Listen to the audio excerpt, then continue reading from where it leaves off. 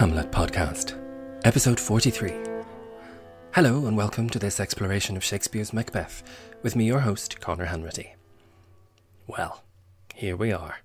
We've found our way to what is probably the most famous scene in the play, where the witches cook up their horrific potion. Given that their recipe features some unpleasant and disturbing ingredients, I want to flag in advance that this episode contains some shocking images and ideas and is not suitable for younger listeners. I don't often imagine that this is a podcast that children will be listening to. It is an in-depth analysis of one of Shakespeare's grisliest plays, after all. But this one, in particular, is not for the faint-hearted. That said, here we go. A couple of scenes back, the witches' supernatural boss, Hecate, told them to provide their vessels, charms, spells, and everything else. Never one to disappoint, Shakespeare now gives us just that. The witch's incantation is among the most famous lines he ever wrote. Double, double, toil and trouble, fire burn and cauldron bubble. But what are these words supposed to mean? Fire burn and cauldron bubble is pretty straightforward, and if you wanted to give a group of witches something to chant and repeat while they prepare their grisly stew, it makes sense. But what about all this doubling? Well, we've had this notion throughout the play. Equivocation casts such a constant shadow over this story, and over the whole period in which it was written, that we have to bear it in mind. Henry Garnet, one of the key figures of the foiled gunpowder plot, was undone in part by an entire treatise he wrote on lying and equivocation, mere months before this play came before the public, and the king. So anyone chanting double language or double speak must catch our attention when they do so. Double, double, toil and trouble. We've moved from the fog and filthy air now to what some stage directions call a cavern. Hecate suggested that we be meeting them at Acheron, an ancient portion of the underworld, or hell. Suffice to say, where we are is a desolate, remote and secret place, entirely the opposite of the battlefields, camps or man-made castles where we've been so far. At the centre of the scene is a cauldron, probably boiling over a fire. It's mostly thanks to this very scene that we associate witches with cauldrons. Before this essential depiction, a cauldron was a household object, a large pot in which to prepare food. Now that neither the word nor the object is in regular use, we tend to think only of witches when we hear of cauldrons. A clap of thunder starts the scene, and the witches begin to speak. The first announces that thrice the brinded cat hath mewed.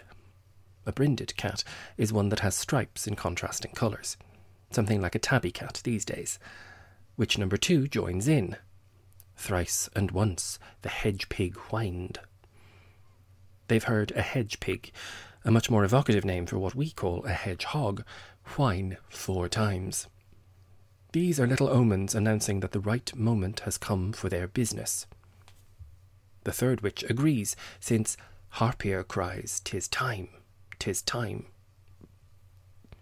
In our earlier encounter with them, we heard the names of Grey Malkin and Paddock, 2 of their familiars. We hadn't heard the third, but here it is, Reappear. Reappear is telling them, as have the thunder, the mewling cat and the whining hedgehog, that it's time to get cooking. Shakespeare is very much playing to King James here. Bear in mind that this was a king with a real fixation for witches, who had written a whole book on demonology. Shakespeare had presumably read it, and he took much of the witch's characteristic actions from it, particularly the ability to summon storms, which we've already seen, to predict the future, essential to the entire play, and now here, the ability to brew potions. As we will see during this scene, we get a lot of flattery towards James. But first we have this titillating scene, the kind of behaviour that would normally only be performed in secret. Shakespeare puts it centre stage and gives us their recipe in all its horrific detail. As ever, it's the first witch that speaks first. round about the cauldron go, in the poisoned entrails throw. Toad that under cold stone days and nights has 31, sweltered venom sleeping got, boil thou first i' the charmed pot. The first thing we have to notice is that this is a physical activity. The witch is describing movement around and about the cauldron, as though it's part of the spell. This is a great invitation to performers and even choreographers. The scene is always a great opportunity for theatrical invention. As they move, they'll have to add a specific list of horrific ingredients to whatever is already boiling in this cauldron. We start with poisoned entrails, and things won't get any more pleasant from here. Next up is more poison, this time the venom that has been sweated or sweltered from a toad. Toads were believed to be poisonous, although the frogs and toads that are really deadly don't tend to live in chilly Scotland. This toad is specific. It has spent a month, or 31 days and nights, under a cold stone. These kinds of details are intriguing and specific. They add a sense of precision and even magic to what these witches are cooking. This kind of time-based harvesting will feature often through the recipe. So, the toad's venom is boiled first. As it goes in, all three witches chant their refrain: double, double, toil and trouble, fire burn and cauldron bubble. As well as the echo of equivocation, there's also a sense of compounding, no more than Lady Macbeth's obsequious language when Duncan arrived in her battlements, in every point twice done and then done double. This repetition expands impact and increases things almost exponentially. The more they chant, the more potent their potion will become. Next up, the second witch adds her contributions. Fillet of a fenny snake, in the cauldron boil and bake, eye of newt and toe of frog, wool of bat and tongue of dog, adder's fork and blind worm's sting, lizard's leg and owlet's wing, for a charm of powerful trouble, like a hell broth boil and bubble. A fenny snake is one that lives in the muddy water of the fens. It's a grim, miserable little image, made all the more striking by her alliteration. She's putting in a fillet, a choice cut of meat, but it's a slice of a deeply unpleasant creature. This juxtaposition of the ordinary and the horrific is also there in the fact that they're using this ordinary domestic item, a cauldron, to brew their very dark magic. A recent production I saw expanded this to a very contemporary degree and had the witches preparing their brew in an instant pot. A cauldron back then would be used for both baking and boiling, since it was highly unusual for an ordinary home to have an oven. So that's why her snake will in the cauldron boil and bake. Next comes some of the most famous ingredients: eye of newt, toe of frog. No more than the toad's venom, these tiny ingredients would be rather difficult to come by. Wool of bat comes next, the downy fur from a bat's stomach. Catching a bat would be hard enough, but then stripping it of its protective woolly fur would be quite a job. Tongue of dog might be a more accessible item, but cutting a dog's tongue out immediately seems a despicably cruel act. Bats, newts, toads and frogs are not especially beloved animals, but they likewise don't deserve to have their eyes or toes removed. But harming a dog strikes us differently. This magic is particularly evil. After the tongue, the second witch produces an adder's fork, a snake's forked tongue, and a blindworm's sting. A blindworm, also known as a slow worm, is a kind of legless lizard. Like toads, they were believed to be poisonous, and the slow worm was considered to have a sting like a bee or a scorpion. These are characteristic unpleasant features of unpleasant animals. We then get a lizard's leg and an owlet's wing. We've discussed owls several times as harbingers of bad things, but here the cruelty of removing a bird's wing is heightened. It's not just an owl, but a baby owl, or a howlet, that has been maimed. The witches seem to be cooking up a pot full of cruelty here, as the second witch proclaims, it'll be a charm of powerful trouble, a hell broth indeed. Their excitement is building as they stir in all of these ingredients, and they repeat their chorus again.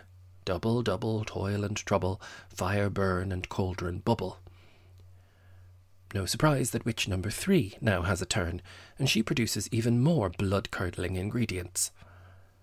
Scale of dragon, tooth of wolf, witch's mummy, maw and gulf of the ravened salt sea shark, root of hemlock digged i' the dark, liver of blaspheming Jew, gall of goat and slips of yew, silvered in the moon's eclipse, nose of Turk and Tartar's lips, finger of birth-strangled babe, ditch delivered by a drab, make the gruel thick and slab. Add thereto a tiger's chaldron for the ingredients of our cauldron. While I was preparing this episode, I found an article on the internet, never the most reliable source, that attempted to parse all of the witch's ingredients and convince the reader that actually these horrendous items all refer to flowers, as though these characters are in fact benevolent ladies boiling a few herbs and plants to put some good in the world. I really think this misses the mark entirely. The whole point of Shakespeare staging this rite is to give the public a lurid glimpse of witches and witchcraft, and the savage, monstrous things they get up to.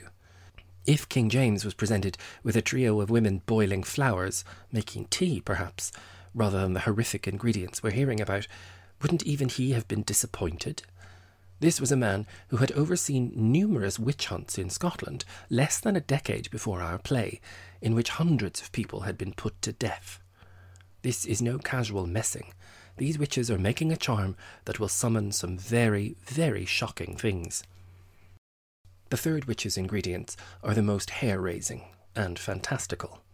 She has scales from a dragon and a wolf's tooth, very hard indeed to come by. She also has mummy from a witch. This was some kind of a substance made from the flesh of a dead body. It was a capital offence to mess around with a dead body, and even more illegal was the practice of harvesting a corpse's flesh to make powders or potions for use in witchcraft. It's an exceptionally controversial ingredient in this stew. Next, and goodness knows how, she throws in the maw and gulf, the stomach and throat of a sea shark.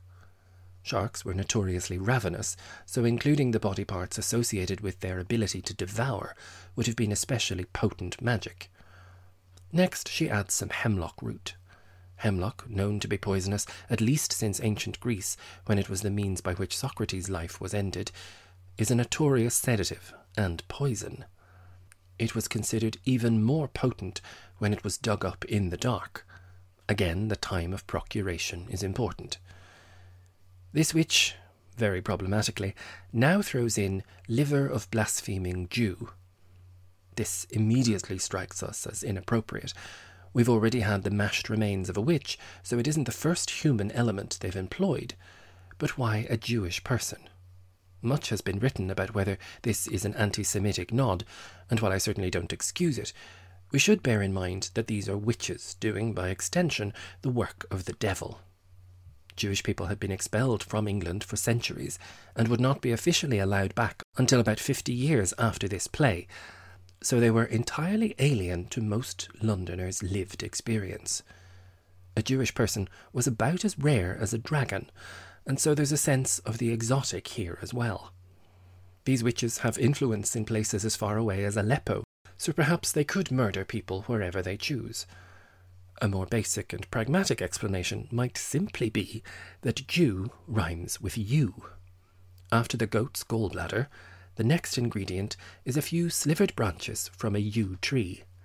Yews were considered poisonous and associated with all manner of bad things. In secondary school, I remember loving studying Milton's Paradise Lost. Although it was written several decades after Macbeth, Milton does mention how portentous an eclipse can be. From behind the moon, in dim eclipse, disastrous twilight sheds. Here, likewise, we are given the sense that the poisonous yew is even more noxious when it is harvested or silvered during the moon's eclipse. Following on from the unpleasant rhyme of Jew and yew, we get to eclipse and lips. Not content with harvesting body parts from witches and Jews, our third mistress of darkness produces the nose of a Turk and a Tartar's lips. Again, I think the primary image is one of exoticism. There's a whole book to be written about the influence of the Ottoman Empire on Elizabethan and Jacobean England, and, while we're on the subject, I wholeheartedly recommend the amazing Empire podcast by Anita Anand and William Dalrymple, wherein they speak at length about this during their second season. For Shakespeare, the Ottomans, or Turks, were the enemies of all Europe. The Tartars came from even further into Central Asia and were more exotic still. One might make the point that all of the kinds of people being dismembered into this foul potion, witches, Jewish, Muslim and Eastern Orthodox people, were somehow alien, exotic, mistreated, misunderstood and mistrusted in Shakespeare's England. Our third witch continues, producing an even more savage ingredient: the finger of a child strangled at birth, having been born in a ditch and delivered by a prostitute. One other potential explanation for all these wretched body parts is that they all come from non-baptised bodies. The various other religions wouldn't have been baptised in the English or Scottish faith, and then a child that died at birth wouldn't have been baptised either. Certainly not if it was born in a ditch with no one around to care about it. So none of these would have had the supposed protection of God and baptism, and therefore perhaps have been more potent ingredients for the witches and their hellish broth. The third witch now gives some actual cooking instructions. Make the gruel thick and slab. They're obviously boiling down and reducing this broth to something thicker and more congealed. Slab gives a particularly unpleasant sound, as of something foul or perhaps even enhanced with saliva. It's really hideous, isn't it? As if the entire list wasn't obscure and impossible enough, she finishes her list of ingredients with one more: the chaudron, or entrails, of a tiger. No mean feat to find that in the foul and fair wilds of medieval Scotland. With the tiger parts, her contribution is complete, and so for a third time, of course we hear it 3 times, they make their incantation again. Double, double, toil and trouble, fire burn and cauldron bubble. To wind up the charm, the second witch, not to be outdone it seems, adds the coup de grace. She says, "Cool it with a baboon's blood." Then the charm is firm and good. This horrendous mixture is tempered and cooled with the blood of a baboon. No more than tigers or dragons or sharks, to say nothing of the various kinds of humans officially excluded from living in Shakespeare's England, baboons were a rare thing.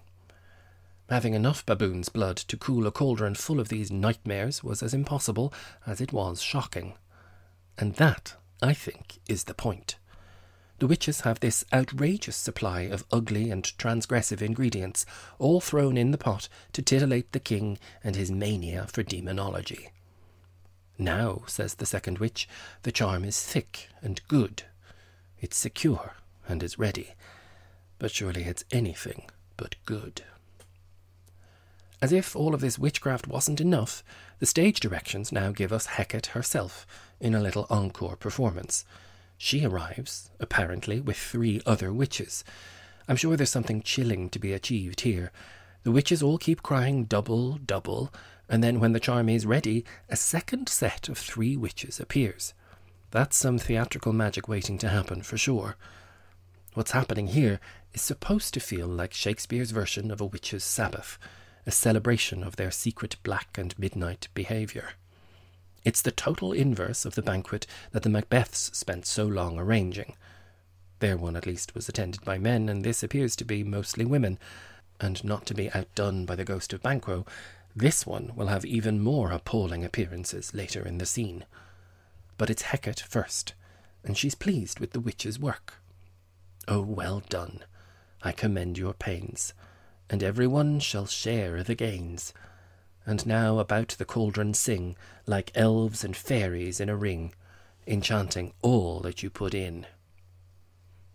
She's pleased with their recipe, and commends their hard work. Perhaps their pains were in the procuring of this catalogue of grotesques, rather than in the easier work of flinging them all in a pot. Hecate proclaims that everyone will benefit from their work, sharing in the gains.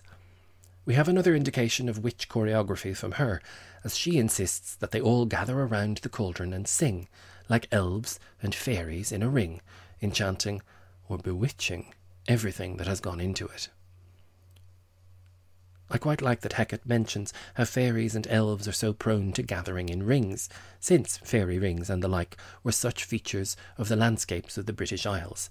Here in Ireland you can still find them in certain areas, if you know where to look. For a Greek goddess of the underworld, it's nice to see that she knows her stuff.